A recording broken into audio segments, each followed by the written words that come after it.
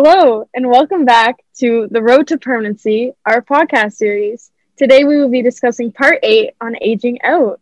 We also have a very special guest joining us all the way from Timmins, Felicity. And today I will be your host, as always, Gracie.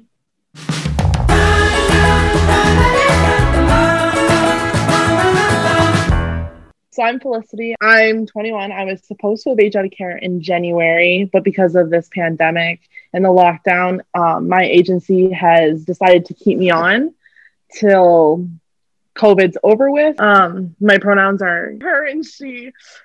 I go to Northern College for social work. I'm in my first year, second semester, and I'm excited to be here. We're so excited to have you here today, Felicity, and hear about your experience on the process of aging out and what the nerves have been like for you and what your experience has been. Do you want to give some examples of the supports that were available to you in this process? Well, I guess the supports would be like my worker and like counseling. We actually, normally we would have met up in person to discuss like moving past care, but because of COVID, we did more Zoom calls. So we had everyone who was involved in my circle, from like my workers, their manager, my counselor, other people who were just in my, professional circle, I guess. And we talked about how it was going to happen. The last time I was going to get funding, all these questions that I didn't have answers. So I had that. It was very nerve wracking though. It's like, wow, like I'm done this chapter of my life. Like that's over. I'm no longer going to have these workers anymore. I'm no longer going to receive the support from Neofax or the support financially. And that was difficult because it's like, what do I do now? But they did try and help me navigate through that. So that was good, but it was definitely a nerve-wracking thing. Yeah. Are there any specific supports like you find like you don't have that could have been helpful? Like just hearing other people going through it and knowing that I felt very alone through it because it's like I couldn't see them. I felt like I really couldn't talk to them because it's like, when do you have that time for communication? Like through Zoom? Like that's just not, I don't know. It's not the same. So I don't know. There was that was a challenge. Yeah, like you probably almost felt like you're going through it alone, right? Yeah. And especially because of the pandemic. And I'm sure I'm not the only one who has felt like this through this. Yeah. So has there been any specific challenges surrounding the idea of aging out and the pandemic that it has specifically posed for you? It was definitely the financial aspect, because I could always reach out to those workers if I needed them in the future. Like I know if I had to reach out to Jose or Chantel, I could. It was what am I going to do now? Like I can't work. Like there's no, we're not working right now. So I'm like, how am I going to pay for my rent? Like I'm on my own now. So I guess that was a challenge too. And you also mentioned that you're in social work in school right now. And was that another obstacle for you? Like figuring out how to pay for your education on top of rent and living necessities? Yes. Thank God for OSAP. Thank you for that. That really helped. But yeah, it was difficult. And even just trying to the stress. So this all kind of came during when exams were ending. So I had exams, and then I also had thinking about moving on beyond care, and that was very overwhelming. I was very anxious all the time. Like for a constant month, I was very nervous because it was like, that's such a big thing that's happening, Mm-hmm. Can you, Felicity, maybe discuss what it's like, maybe not having trauma-informed mental health care resources and the effect that can have on youth aging out of care who are dealing with this anxiety on top of aging out of the system, and maybe even like you doing their final exams? So I personally have more attachment issues. So I my workers very attached to. I've always been, I that's my number one goal when I get into workers. I want to be like attached to them. So I guess it was also another process to let that person go. I'm not good at that. Not good at that at all. So they kind of took a step back. So in the sense that did help, but there was also like, they took a step back, So it's like, I didn't have that. I feel like maybe They should almost be able to like, not just like when you aged out, you're done with care, like you don't have a worker. They should continue that even longer than supposed to. Cause it's like you've had that person in your life for like what? Like I've had Jose in my life for 4 years and it's like then she's gonna be gone. Like no. So I guess they could have like maybe, I don't know, a program or maybe have people who are aging out like together. You know what I mean? Like, you know how they do those like meetings with the kids, something like that, like something that you don't feel so like alone, if that makes any Yeah. sense. Yeah, like, because when you age out, you don't want to be like completely cut off from all your support systems. Like, Yeah. this podcast is called The Road to Permanency. And like, being a youth in care, it's really hard to find those people that are your permanent people. And even sometimes it could be a social worker, it could be a youth in care you met. And cutting that Yeah. off immediately on top of losing the financial support is almost like overwhelming. Yeah, it really is. And I really don't think the cutoff should be 21. Mm-hmm. I think it should be more case to case. So like I'm in school. So like I feel like, well, my friends, their parents pay for their tuition. Their parents pay for them to live in the dorm. So until they're like done school, I feel like that should be kind of the same for someone who's still in school.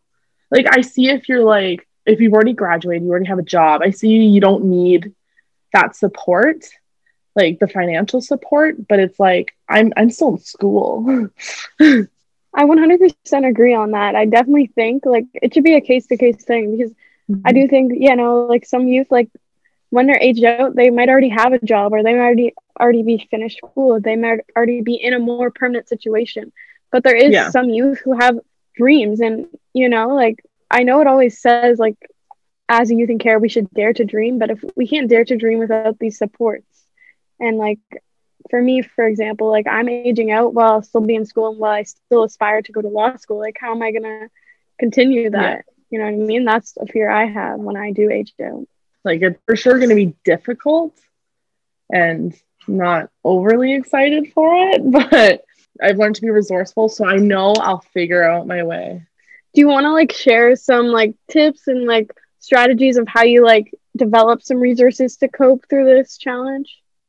Since you're losing your social worker aspect, that it might not be your number one concern, but it should be up there in the concern. So it'd be like finding a counselor, someone you have that connection who can also check in on you is amazing. And then financial aspect, well, I'm in school, so I have OSAP. Or you can always do Ontario Works if you have a disability. So it's like, it's all those different things that you just kind of have to figure out. Or if you work part-time while in school, it's not always ideal for certain people, and especially not now, but gotta figure that out. So, Felicity, I'm not sure if you've recently heard of this article that's been circulating around the news of Alberta stopping the moratorium support during COVID-19 for youth that are aging out. Once you age out, you just age out. And even the social factors that are occurring within our world are not taken into account. Once you age out, there's no more support. They also changed the age of aging out from 24 to 22. Do you have any thoughts on this and anything you'd like to share with our listeners? So I don't think that that's fair for those people in Alberta. Like, so I'm 21, I should have aged out, and because of the pandemic, I didn't. Like, I'm still receiving the supports, as I said before. I feel like those kids should still be receiving that support. Like, we all can't work, the pandemic, like I'm sure it's just as bad there as it is here in Ontario. So like there's not much job opportunities with things being closed. I don't see how that's okay. Like I really don't. And for them changing the age, I feel like now we're going backwards instead of going forwards with things. Because now we're like cutting people off earlier instead of letting them fully develop with support, I guess. We have trauma. We can't do that to us. Yeah, exactly. And it's like, even we see like we hear about schools and like universities, colleges, they're like doing like satisfactory slash not satisfactory gradings. Like they're considering social conditions that are happening in the Yeah, world that might make someone's grade lower. But it's like our own system that like knows what we have gone through, that have known our whole pregnancy journey, is in some way, I guess, failing us and failing youth. They're not considering the social factors of the world and everything the youth has went through to that point, and they're just immediately cutting it off. It's like almost like they're just kind of like letting go of youth who have so much potential, and it makes me like sad. yeah, it makes me angry. Like, why? I don't see why. Exactly. Like, I don't, they said, I remember like them talking about like in the article that like they, after like reviewing it, it's like not a large amount of the population is like affected by this, but like then it shouldn't be that much money to continue to support youth and care. If Exactly. it's not that large of a population, then why do you need to cut it? Exactly. Like, really. And like, maybe I see maybe not giving them the full amount, like as like a working with them, but like at least some of it. Like, you can't just throw people out. Like, that's not fair.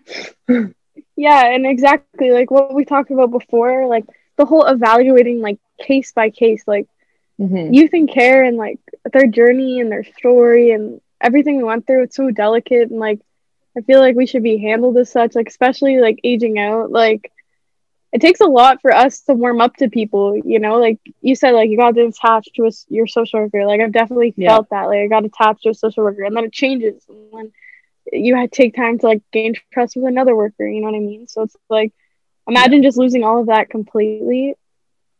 It's a really scary It's thought. terrifying. It's absolutely terrifying. Like, I don't want that. I don't want that yet. And it's like, here I am, like I'm about to, and probably not long, like I'm gonna have to deal with that. It's like, I don't want that. Yeah, like you do you have any idea like when the moratorium type of thing like will stop? Like did they give you any estimate or is it just like it's gonna stop when the pandemic's over type of thing? Well, so they did say March, but they did say that they're guessing it will continue longer just because of how long this lockdown has gone on, that it's just going to continue. And I don't know if they're Mm-hmm. going to just cut it off once the lockdown's done, or if they're going to continue until COVID's not a thing anymore. I have no idea. It's up in the air. Yeah. What does that feel like for you? Not very good. Like a whirlpool, and I'm spinning in it.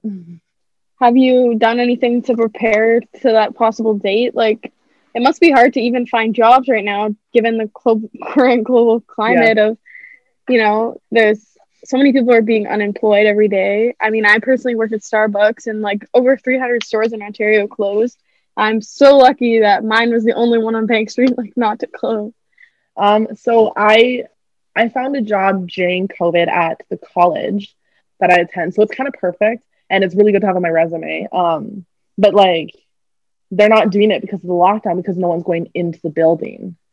So there's Mm. that. So I'm like, I know once COVID's done, I'll be like, this lockdown's done, sorry, I'll like still be able to go back, but it's waiting till then, and it's like, oof, hurry. You must be like scared to like apply to other jobs because it's like you don't really know what's gonna happen, right? Yeah, exactly. And it's, yeah.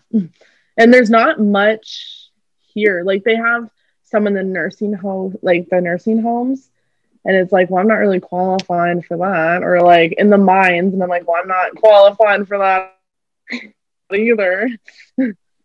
So it's Yeah, and definitely a it's like challenge. all these Even, jobs need an education, right? yeah, and it's like, okay, well, you can't really do that. And you're currently like in your education, so that's like another like fear of Yeah. the support being cut off. Do you want to maybe describe like your educational path for youth who are currently listening? Okay. It's long. So I'm currently in social work. So it's, I needed it to get to do my bachelor's in university. So it's 2 years. I've extended it longer. So I'm going to do it for 3, just because the course itself is a lot. It's you'll have like 7 courses a semester and it's so many assignments. So I got it cut down. And even now it's still a lot. So I'm like, Yeah. okay, this is a good choice. And then university, do my bachelor's for 2 years, and then more university to do my master's. I don't know if I want to cut it off there or go get my PhD, because I want to make some sort of a difference. I don't like, maybe not like children in care, but like, so I have borderline personality disorder, and I think there's a lot of stuff in that area that is very needs like worked at, and I would love to do that. I would love to like figure out like something for it other than just like DBT and CBT, maybe like another treatment or something. I feel like I want to change something, and that is what I want to change. I don't know why. No, that's amazing. And you can use your personal experience of what you've gone through to help make that a reality. Exactly. It's not a disability. It's a superpower, is what Kanye West said or something. I don't know. That's so cool. I love that. How, like, so you just mentioned that you like do struggle like a little bit with like mental health. Has that been hard for you like during the pandemic and during this process of not really knowing when you're gonna age out? Yes. Well, so when the pandemic first started, I wasn't doing anything about my mental health. So when the pandemic started, that's what I decided I was going to focus on. So instead of sitting and like letting it, like, things like everyone had anxiety about the lockdown, of course, like it was scary. Like we saw the death rates, like that's terrifying to see. And it's also terrifying to see someone with already anxiety on top of that. So I really wanted to work on my mental health. So I really grew myself as a person. And it was hard, and it's still hard. Like even now I'm like, this is terrifying. Like what a terrifying world we're living in. And then on top of that, school, and on top of that, aging out and everything. It's been overwhelming, but I'm doing pretty good, I think. Yeah, that's amazing that you use like all this free time to really just work on yourself. I Yeah. totally felt that. Like at the beginning of the pandemic, I was like so close to going into panic, and like Yeah. I was like in a different school program, and I really just decided to sit down with myself and like start journaling and getting back into poetry and focusing more on like me and what I want to do. And like I think that's really important during this time. Like if you do have extra time on yourself, like rather than focusing on, what is in the future. Like I know a lot of youth who are struggling about like scared about aging out. Maybe what you said, like focus on yourself right now and focus on bettering who you are and just really like getting yourself grounded, because that probably will help make that process even more stable and even more like less overwhelming for you. Yeah. And not even just kids in care, kind of everybody, like kind of anyone Yeah. who's going through this, like really sit down and like discover yourself. It's amazing. It's amazing the stuff that you'll figure out. Like one thing with borderline is we don't really know ourselves. We're constantly switching, like from like one day I'll have like long hair, one day I'll have short hair because I've cut it off. Like very drastic changes. So it's like really get to know yourself and what you like, just in general. Like I feel like everyone should really do that.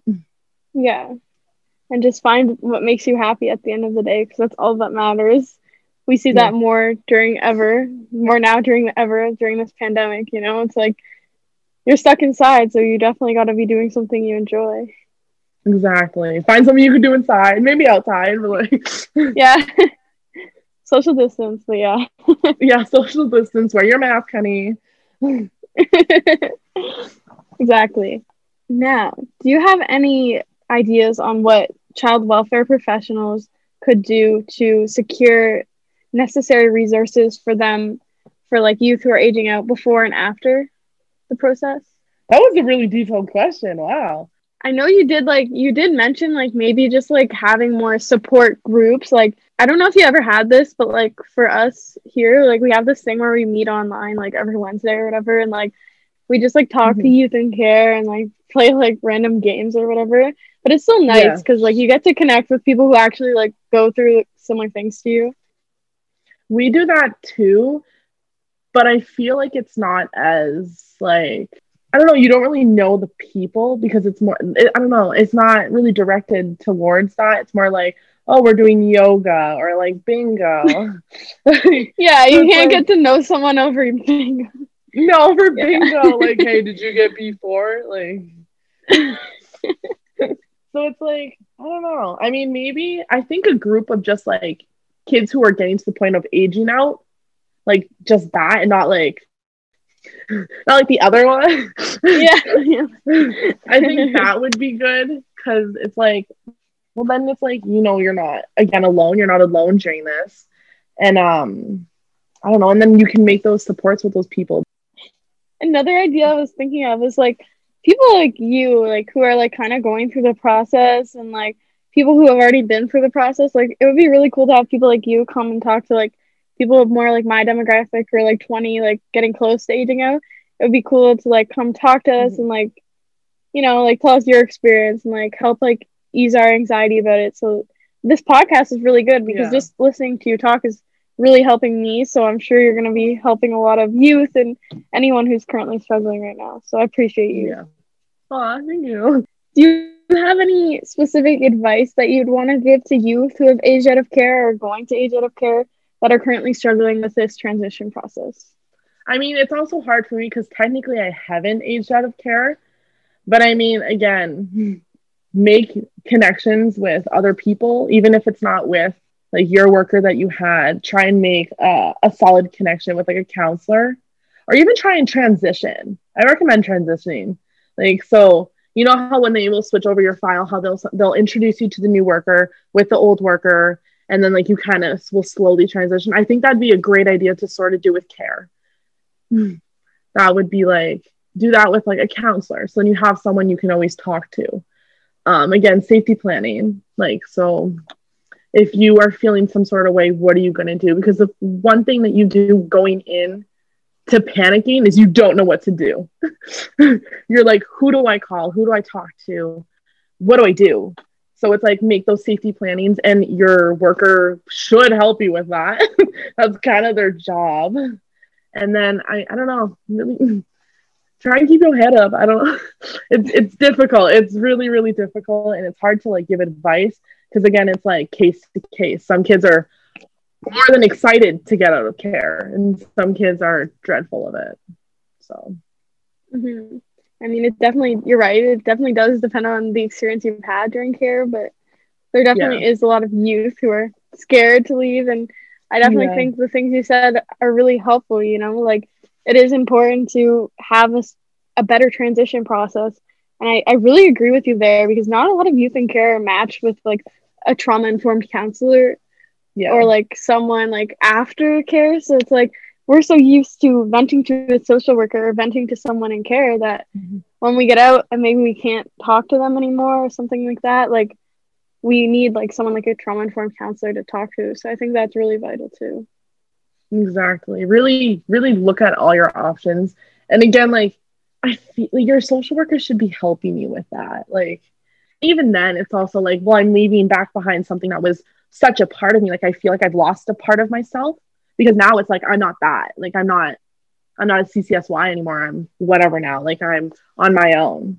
So that is Mm-hmm. difficult. It's almost like a struggling with like a sense of identity loss. Yeah. Yeah, exactly. And because we do like hold our identity so close to like our permanency circle, like it can be like even like harder to go through. But I do think like an important thing to remember is like we've mentioned before, like you're not alone during this process. Like even though it can feel like it, you really need to like lay back on your supports that you have Yeah. and just keep your head up, like you said, like keep a positive mindset and Yeah. hopefully, things will get better. Just take it day by Yeah. day. And the thing is it's hard now, but soon it won't be. And everyone says that, like, oh, it's hard now, it'll get better. And like everyone's like, yeah, it's just the journey there. It's the journey to getting better. So it's like, yes, this might be Yeah, a short, you might feel something like right now, like very overwhelming, like anxiety, depression, sadness, like all that. But like soon you're not going to. It's gonna become a normal. It's just getting to that normal. And I I love definitely that. recommend counselors to everyone. Always, I'm like, everyone should be in counseling, every single person.